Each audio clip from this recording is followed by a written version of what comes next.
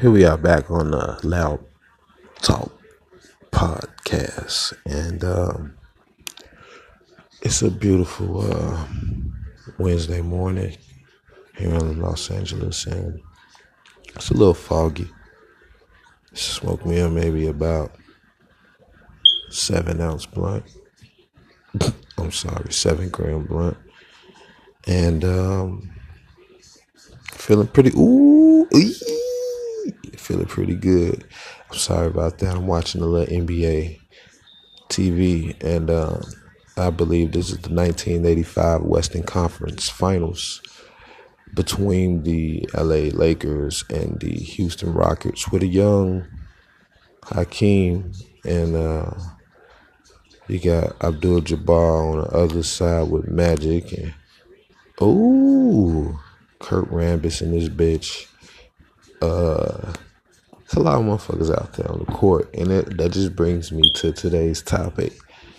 I'm talking about relatability.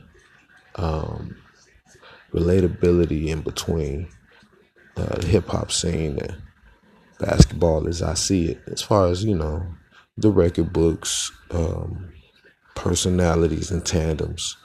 Let's get right to it.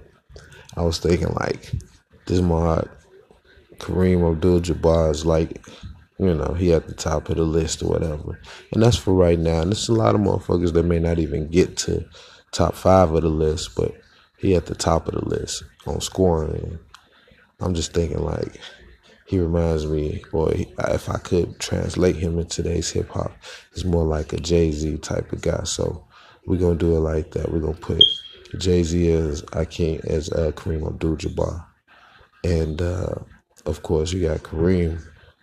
Kareem really is the man on his own, but it's a great tandem with Kareem and Magic, just like the Jay-Z and Kanye tandem. And I would consider the Lakers, the entire Lakers, a Rockefeller type of dynasty. You know what I mean? So that's what I'm talking about. I don't know. Maybe I'm a little bit too high, but that's the way I'm looking at it right now. And a lot of motherfuckers will be like, who's the Michael Jordan then? If you're going to give, Jay-Z to Kareem Abdul-Jabbar, I would say Michael Jordan would have to be Lil Wayne ass nigga, because it's like, that nigga is the greatest of all time. Yes, I'm sorry, yeah. Lil Wayne is the greatest. And you got people like Biggie, you know what I mean? Motherfuckers be like, what would you put Biggie at? Biggie is more like, here's the thing. I said the Lakers is like a Rockefeller type of thing, but it's more like Biggie is another big man, like Wilt, you know what I mean? And I know Wilt played for the Lakers and he played for Philly, but it's like that's how it go, you know what I mean? But I would say Biggie is like a Wilt type nigga, like he got shit that lasts forever type shit, even though, motherfuckers might be passing him up in the record books or whatever the case is. He's still at the top type shit. As far as point guards go out here, it's like a lot of point guards, in my opinion, remind me of producers. So I would give credit to producers as point guards, like who would be the John Stockton, UX. I say somebody like Scott Storch ass nigga, because he done made a lot of shit, but he ain't like the greatest of all time like John Starks, but he's like that type of assist, guaranteed hit type nigga. You know what I mean? The Dr. Dre, I would say. I might have to come back to you on that one unless it just comes up.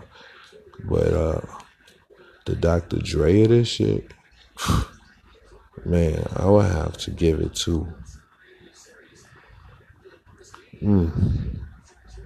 There's a lot of great point guards out there, but Dre is more like a shooting guard slash small forward type nigga. You know what I mean? Like, I have to get back to you on that when I have to articulate my thoughts on paper. Articulate my thoughts on paper. But, these motherfuckers hooping like it's 2020. I don't know what, this 1985 and these motherfuckers doing 360 layups. Motherfuckers tip dunking. I ain't seen one Euro step yet, but these motherfuckers is hooping. Hey, on NBA TV, check it out. If they play the rerun, you want to check this whole game out. First quarter is intense, bro. This is, I believe, game 7 or something like that. They got to be showing this game 7. Let me see. 1 second. This game 5 of the Western Conference Finals, 1986 Western Conference Finals. Game 5 between Houston Rockets, Los Angeles Lakers at the Staples Center. You know what I mean? Olajuwon and the Lakers. Olajuwon and the Rockets. They trying to close the series. You know what I mean? So that's basically what it was. Well, back to the subject at hand. Chris Paul reminded me of like one of these young, new producers, even though he's a veteran right now, but he reminded me of one of these young, new producers, like motherfucker, what's his name? I can't even think of his name. Oh, London on the Track ass nigga. You know what I mean? Chris Paul ass nigga. Look at AC Green with his curl. How this nigga have a curl in 86 and not get no pussy? Anyway, so, yeah, man, Allen Iverson would be the Allen Iverson of this shit because Allen Iverson transcends both worlds. Yeah. And there's a lot of things we could relate, but like I was saying, I'm just rambling or whatever the case is. This is an interesting subject. We come back to it, and I have my thoughts a little bit more articulated, but man, this is a great one, man. Basketball players and the rappers and the basketball players, because the two worlds intermingle so hard. You know what I mean? This is a great way to express the love for both. So until the next time we smoke again, it's Alo. It's been the Loud Talk Podcast.